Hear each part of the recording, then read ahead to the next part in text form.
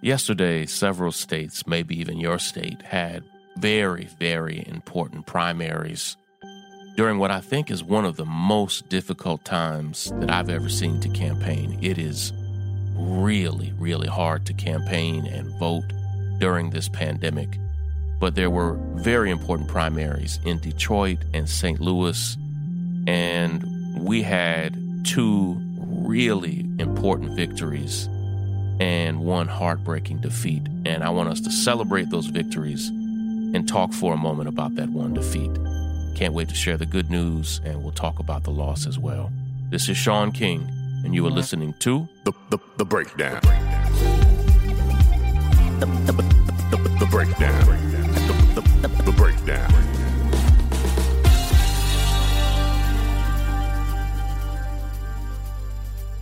I learned a long time ago that when you have a victory, if it's fighting for a policy, certainly if it's fighting for an election or candidate, you have to celebrate it because the victories are few and far between.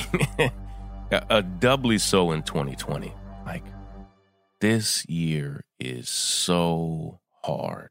And as difficult as it is, if we're not fighting tooth and nail for everything that we think we need, from racial justice policies to criminal justice policies, to the candidates that we believe in, we're not fighting tooth and nail, there's no way we'll win. And in a lot of cases, including in one of the stories I'm about to share with you, even when we fight with our whole heart, you still might not win. Well, yesterday there were two huge victories. And the truth is, in Missouri, there were a lot of great victories yesterday, but there were two candidates that I've supported that we had here on the breakdown, both candidates, who won major races yesterday. I mean, historic races, and I am over the top happy. I want to talk about the historic victory of Cori Bush, who won in her race against Congressman Lacy Clay. It was the Democratic primary. There will be a general election in Missouri, but that seat is a Democratic stronghold, and winning the primary for that congressional primary in St. Louis basically guarantees that Cori Bush is now going to be the congresswoman from St. Louis. It makes her, and this is disgusting, and in a lot of ways, I have friends who've always taught me, Sean, Missouri is just northern Mississippi. It's just Mississippi, but a little bit north. That's all it is. Don't think of it any differently. Missouri has never elected a black woman to Congress, not to the House, not to the Senate, and Cori Bush becomes the first black woman ever elected to Congress from the state of Missouri, the land of Dred Scott. When we think of the Deep South, we do think of Mississippi and Alabama, but Missouri is really functionally, de facto, the Deep South as well. And for Cori Bush to win that congressional seat, it means everything. You may have seen her in the Netflix documentary, Knock Down the House. She was brilliant there. This is her second time running for this congressional seat. She's my friend. She campaigned as hard as anybody in the country for Bernie Sanders. And Bernie loves her and believes in her and supported her this time around as well. And I have to say, unless you're super involved in politics, it's hard to know this, but it is against the rules of politics. If you are in Congress, in the House or Senate, it is deeply frowned upon for you to endorse somebody that's running against the incumbent. And so when Bernie endorsed Cori Bush, who was running against Lacy Clay, who I cannot stand, who ran a campaign that was so unethical, so disgusting, so dirty, I am glad that he lost. He needed to lose, and lose he did. And I am furious over the nasty campaign tactics he used in desperation to defeat Cori Bush. But Cori's character, Cori's hard work and tenacity won out. And I can't wait for her to be in Congress. She's a registered nurse.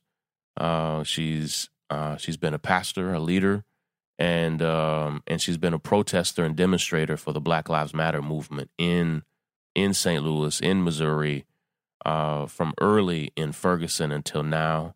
And having her elected to Congress is a huge deal. And she's the type of person whose character won't change. She will be devoted to the people, and she knows the people put her into office.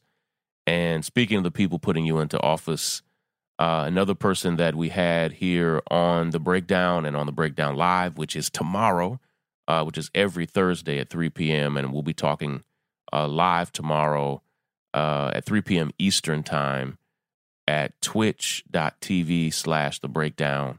I'll email you all about it and post it all over social media. But Kim Gardner won as well. And Kim Gardner was running, they call it circuit attorney, but it's just, she is the district attorney of St. Louis. And she was running for re-election, and the literal KKK, white supremacist, Donald Trump, Fox News, all did everything they could to stop her. Republicans even poured money into the campaign of her Democratic opponent, who was really just a Republican running for the Democratic seat anyway. And Kim Gardner won by 20 points, by 20%. And it was a blowout. It was a mandate. The people have spoken. And for our organization, Real Justice, it was just a major, major victory. And I'm super grateful and honored and excited that we backed her. Many of you donated money to her campaign. We raised nearly $250,000 for her campaign, and over $250,000, I believe. And all of that was spent to help her win re-election. Thank you to those of you who donated and supported her. So far, our organization, Real Justice, has never lost a re-election campaign. And we're trying to keep it that way. There is power in being the incumbent. You have a position and a history. You become deeply familiar to the people. And but we know that all of our incumbents, Larry Krasner in Philadelphia is running for re-election. My friend Stephanie Morales has already run and won her re-election. And that race was very, very important. And so thank you to everybody who won in those places. The ground game for both of those candidates, Kim Gardner and Cori Bush, was amazing. People were smart and organized. Both of the candidates were brilliant, and I mean that's where it really begins. But we had a brilliant candidate who was running to unseat the current district attorney in Detroit. And we had Victoria Burton Harris, who is so, so good, one of my favorite candidates for district attorney in the country. She ran against now a 5-term incumbent, Kim Worthy in Detroit, who has pretty much run the justice system in Detroit now, going back a generation, and has done a horrible job at it. Kim Worthy just got reelected yesterday, and I'm frustrated. I'm hurt. I take every loss personally, not just because I want to win, but we know the people and the candidates that we're fighting for, we know that they're fighting to change people's lives. And when our candidates lose, it crushes us because we know the impact it'll have on the community. We really wanted and needed Victoria to win that race. And I want to just unpack it for a quick moment, because yesterday, Victoria won Election Day voting, which is a huge deal. And what that says to me is that young voters believed in her, first-time voters believed in her, and she won Election Day voting. But she lost early voting, and she lost it by a big margin. And the thing is, she got a ton. Victoria got a ton of early votes. And yet so many people voted early because of the pandemic that she still lost by a big enough margin with the early voting. that even though she won Election Day voting, she could not make up the difference that was made in early voting. And I just got off the phone with our staff at Real Justice, and one of the things that I think is a new rule for us, and has to be, we've learned the hard way, that if you lose early voting, by and large, you lose the race. And there are for our races, it's always been that way. When you get your ass handed to you in early voting, you lose. Just bottom line. You might lose the race by 500 votes, which we've done. We've lost a race by less than 100 votes. Or you may lose by thousands of votes. That you can, if you lose early voting, it is so hard to make up the gap on Election Day that from this point forward, we're just going to treat early voting like it's the campaign. Like that's the election. You win early voting, you win. Bottom line. And we think and hope that Victoria, I hope that she'll run again. Obviously, that's a few years from now, so she has work that she could do, and we want her to do that work. But what I know now is that it's going to take someone like her a few years to defeat the incumbent, just like it took Cori Bush running twice to defeat Lacey Clay. It just took St. Louis a few years to get to know Cori Bush to say, yeah, that's who we want. And it's hard for voters to get to know you during the pandemic. And ultimately, it was almost as if voters just voted for the candidate they knew. So they voted for Kim Worthy because they know her. She's been around now for 20 years, and her name has been on that ballot. This is the fifth election where her name has been there. And so it's just a familiar thing. And that's a powerful tool. So I'm grateful and thankful to all of you who donated to Victoria's campaign, who volunteered for her. We did our very best, and we just couldn't bring it home. And I mourn that defeat, but celebrate the victories. Now listen, if you go to makechangebook.com, I'm having online tour events all over the country. I'm speaking just to people from cities where we're doing small local events, city by city, all over the country, over 50 events, and I hope to see you there.